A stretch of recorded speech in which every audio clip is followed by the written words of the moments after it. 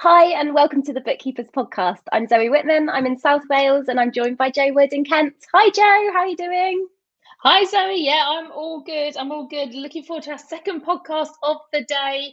Very I busy know. day for us. Wednesdays are our six-figure bookkeeper day when me and Zoe get together and we do loads and loads of stuff. That's why we have our podcast on today. So Wednesdays is the favourite day of my week. Oh, I love that. So the day we work together is your favourite day.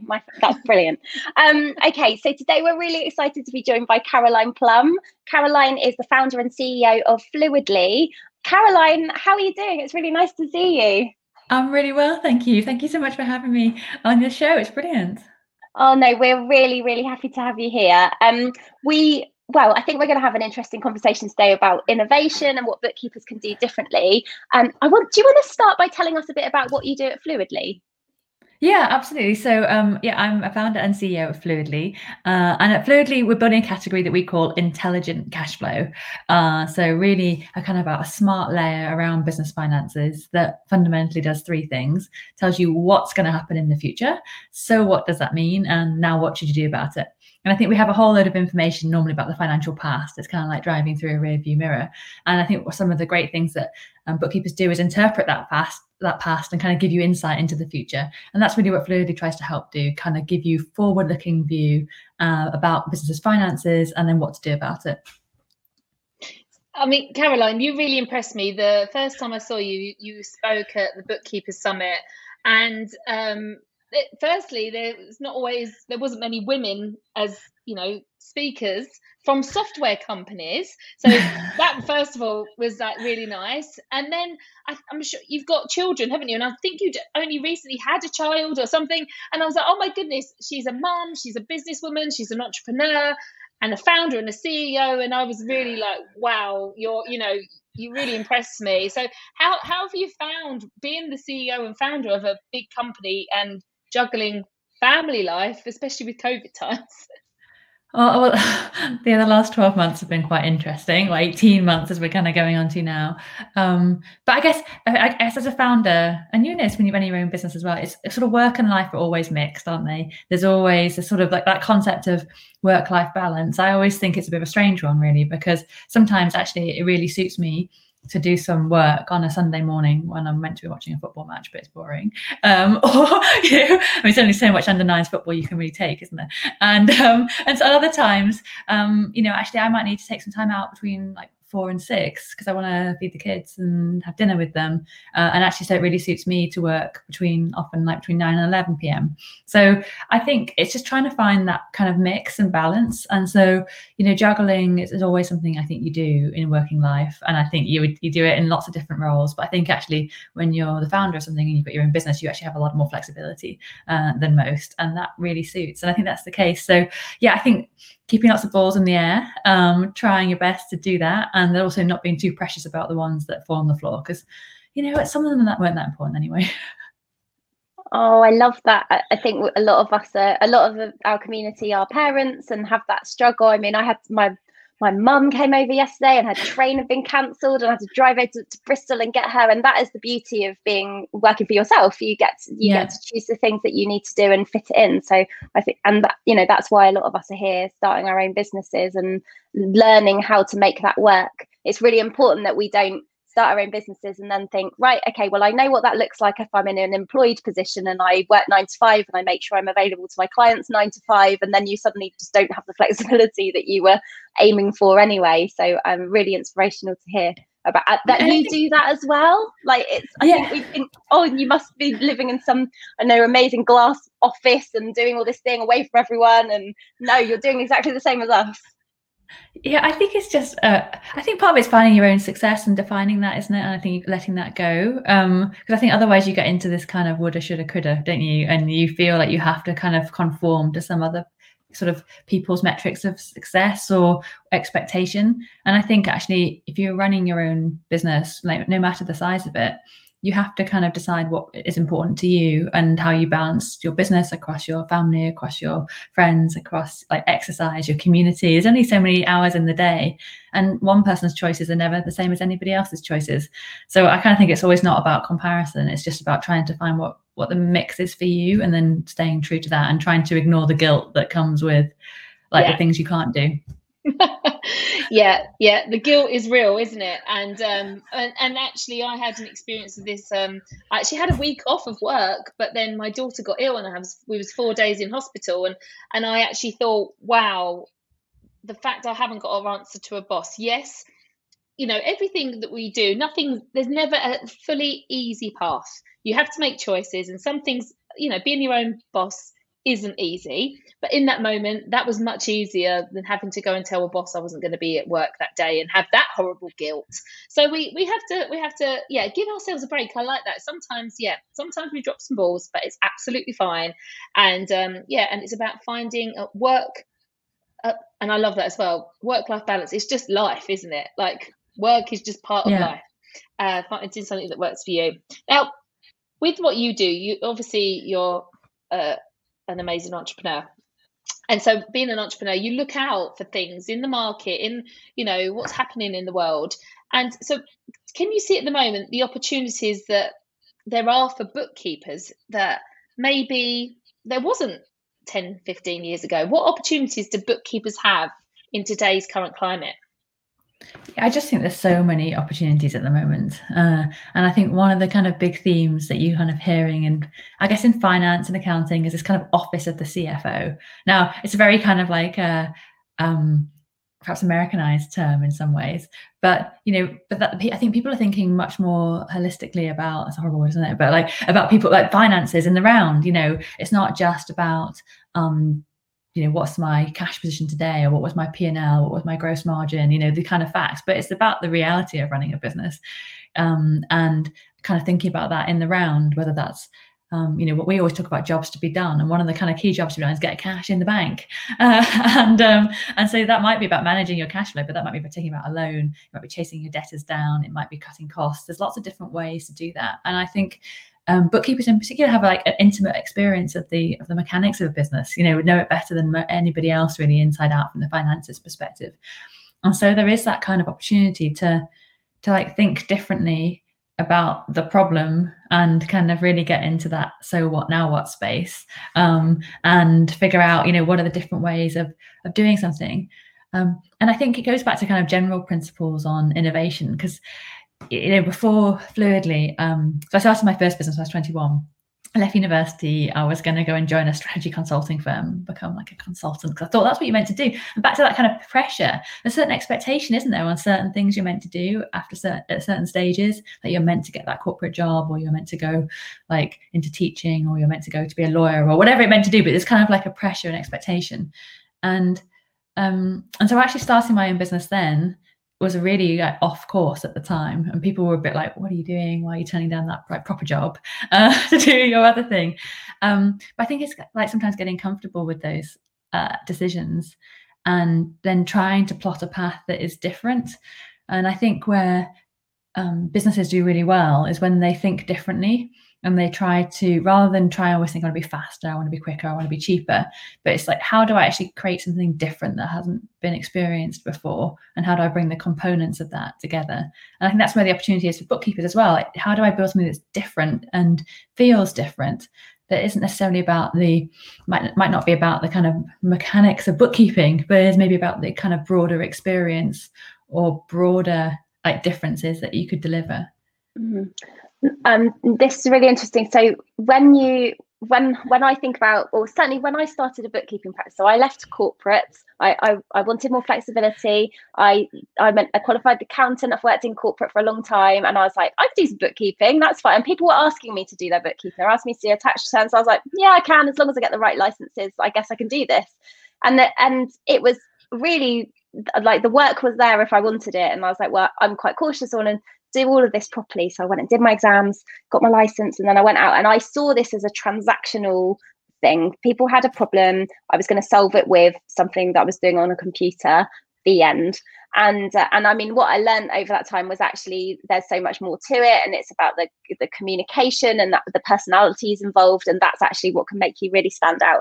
But and I think perhaps a lot of people go into this profession thinking it's a transactional thing. I'm going to produce some work, I'm going to reconcile the bank, and then someone's going to pay me at the end of the month for doing that thing.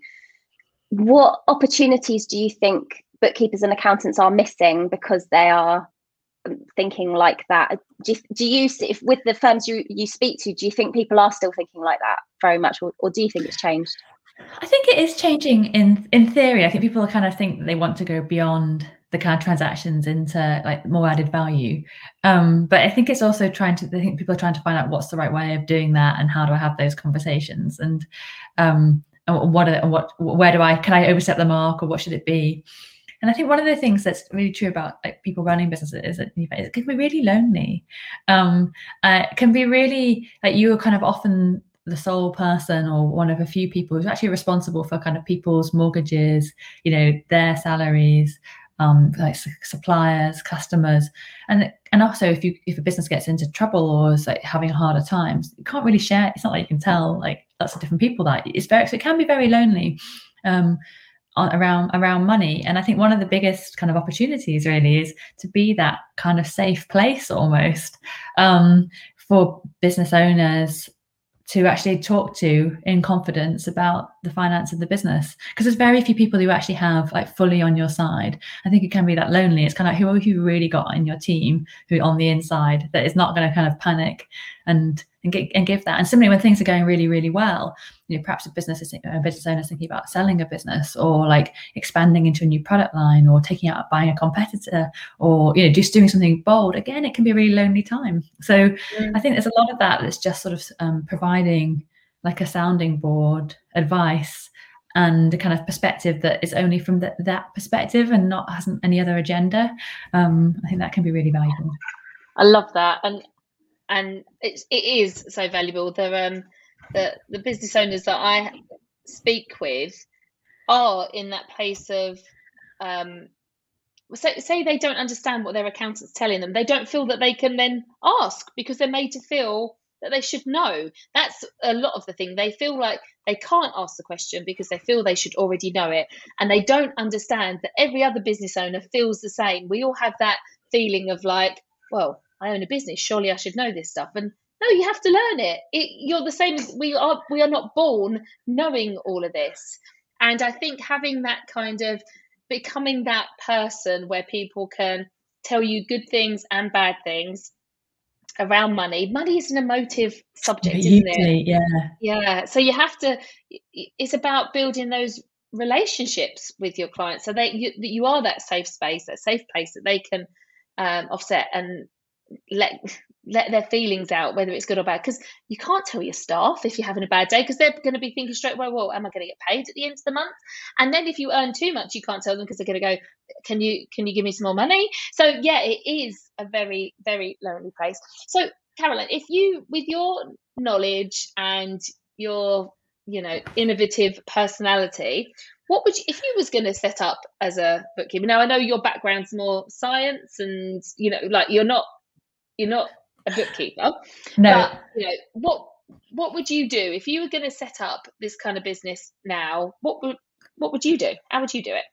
Oh my goodness, that is an incredibly hard question. I would not purport to know I'm an expert in the area at all, as you just said. So, but how about instead I'm going to give you kind of general principles for innovation. So I think if you're tackling any problem, whether that's about creating a new bookkeeping service or creating a new drinks category or something, because I used to run an innovation business, and so I think there's different ways that you can kind of think about things. And one of the best ways of getting innovation is you have to think differently. I talked about that before, but people get really you get really trammeled by your own experience into thinking in certain ways. Here's a good example for you. I won't make you do it necessarily, but there's a project called the Jubilee Project.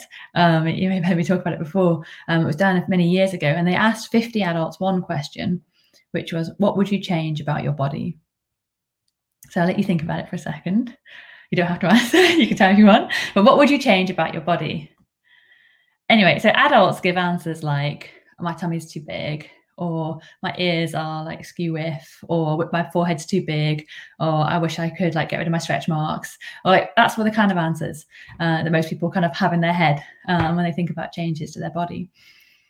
And then they ask the same question to 50 children.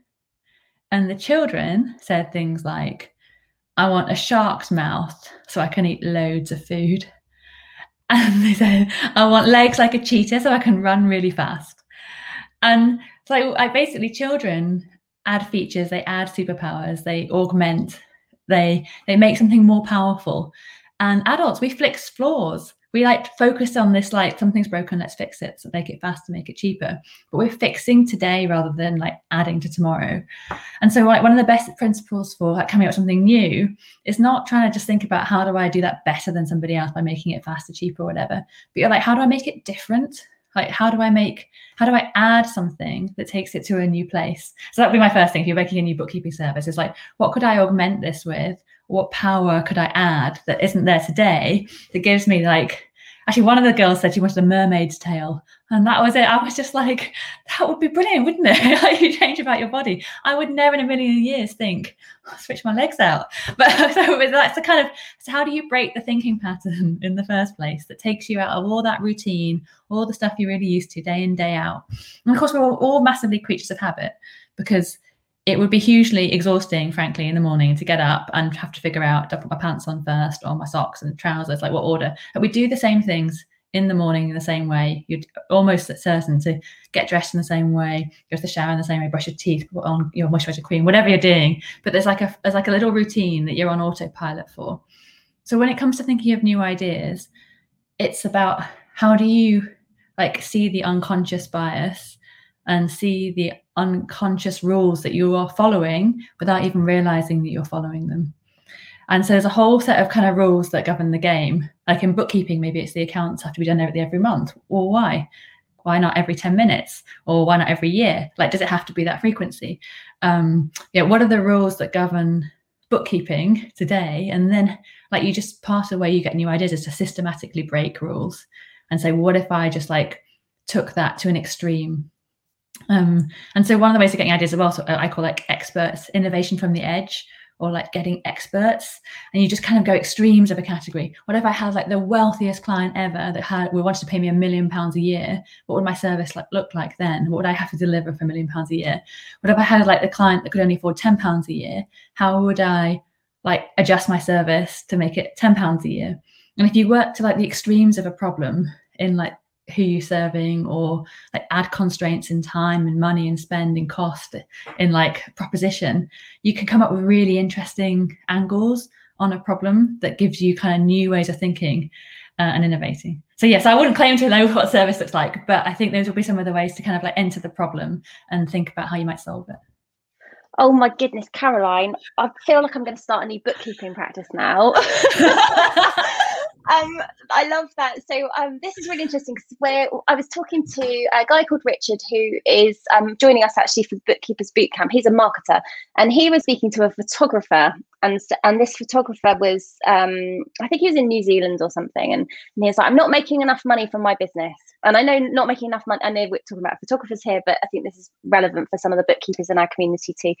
And they were saying, you know, I'm not making enough money. And he goes, okay, so how much are you charging for your package? And he was like, I don't know, $1,000. I don't know what $1,000 is in New Zealand money, but let's say it was 1,000. And he was like, okay, so who's the most expensive person in your area? And he's like, oh, he's charging like $10,000. And he's like, okay, so let's say you are now the most expensive photographer in New Zealand, and your package is $20,000. I'm just throwing numbers out there, but let's say it's $20,000. What could you do if you were $20,000? Because actually, if he did that, he wouldn't have to find 20 clients. He'd find one client, and actually, that's probably easier to do. But then, what service can you design that is worth the $20,000 mark? And it blew his mind, and he got a $20,000 client. So, you know, like this is the thing. This is the power of thinking about how you can do something differently, or what you would be able to do if you thought about it. So this is just amazing. I hope that people who are watching are getting loads of ideas. But I think there's something is also, I like along this, Airbnb had this like famous thing about 11-star customer experience, I think, and they just sort of tried to kind of make what would it look like if you just, as you say, to add more and more levels to that experience. And it's a really good way of like trying to figure out what the optimum would be, and then you kind of figure out how you're going to shrink it down to a price point that people would actually pay. But it can provide those breakthrough ideas. And I say, and then that's also why I'm really passionate about diversity, actually, because if you get a lot of people in a room who all have the similar characteristics, regardless of background, or like whatever those characteristics are, whether that's, you know, gender or race or ethnicity or, you know, socioeconomic class, or like whatever it is. If you get a bunch of people from the same background in the same room, they're going to come up with broadly similar ideas, and you're going to end up with just like very kind of grey, boring stuff out the other end. And so part of it is about like, how do you get like, yes, it's about exercise and thinking differently, but it's also about what other group of people you get in the room, or like you kind of bounce stuff around with different, like, different experiences to date, and then you'll see different paths going forward as well. Oh, amazing. Okay, so I've just seen a little insight into how many ideas you have in your head.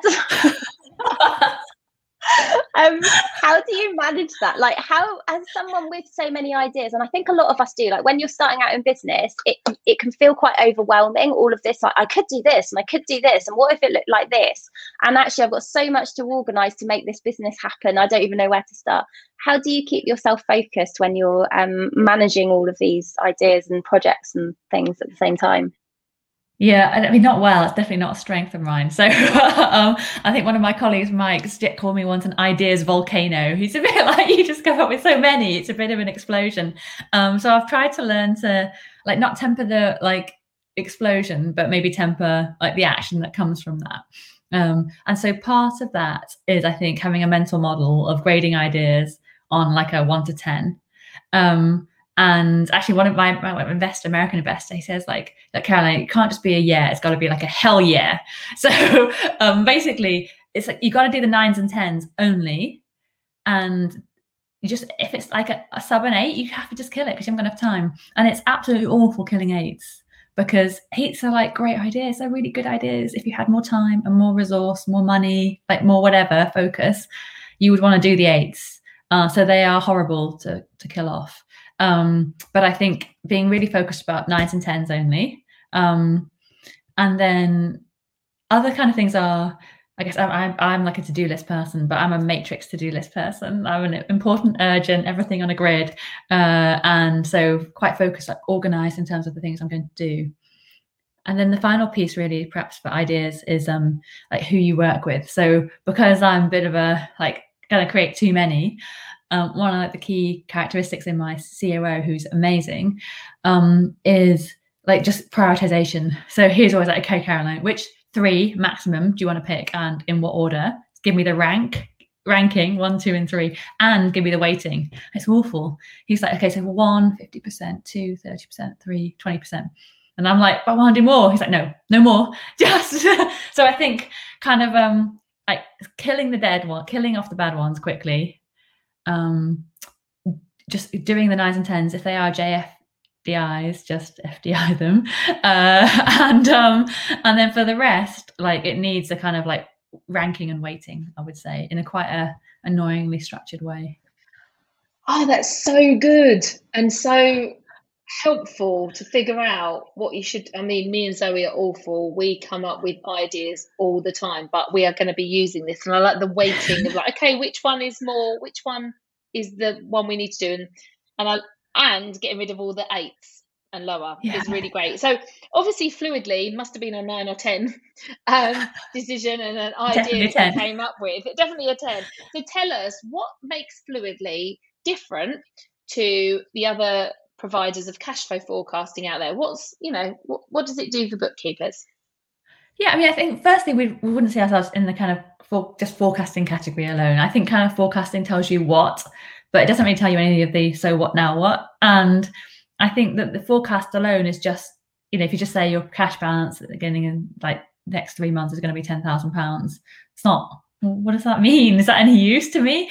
And so we focus really on not just delivering kind of the what, but also trying to deliver insights from that, and pointing out kind of suggested actions from it. So I think trying to kind of get, we see the category broader as forecasting, and we call the category like intelligent cash flow. So how do you actually make money smart? Back to your point, it's like, you know, you want it to be forward looking and kind of smart, and kind of give you the kind of views around that. And the second thing is that we do a baseline forecast out of the box. So we kind of use artificial intelligence to kind of augment the forecast. And back to that kind of superpowers point, it's not about taking it away from humans. It's just about how do you load up some smarts into the product to save you some time and do some bits.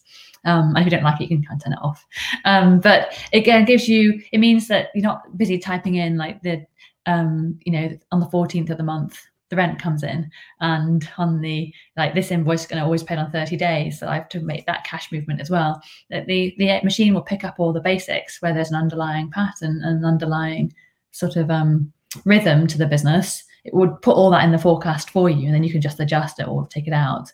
And so having that kind of automated piece just saves a lot of time, gives that initial forecast, and then you can focus on your energy on the interesting bits, which is the kind of advice, the so what, the now what, and the kind of conversations that go around the forecast.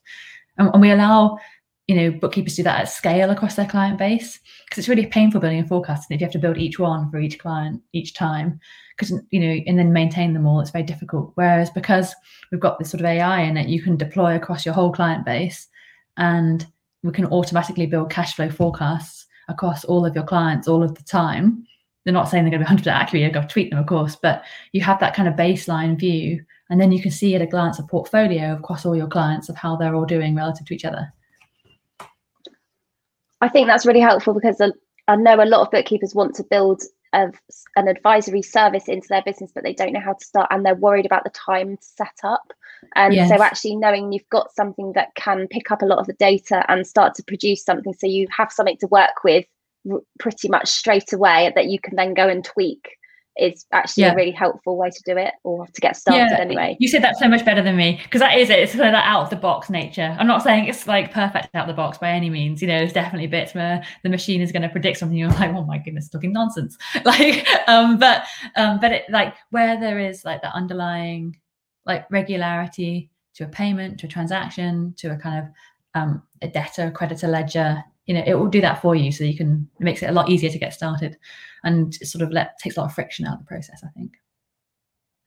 Do you advise, so when you're working with, I know this isn't your job directly, but in terms of the way Fluidly works with bookkeepers and accountants, do you suggest that they have then a monthly meeting off the back of this, or do they build this into their reporting in some way, or is it all about what is the different service you can create because you've now got this amazing tool?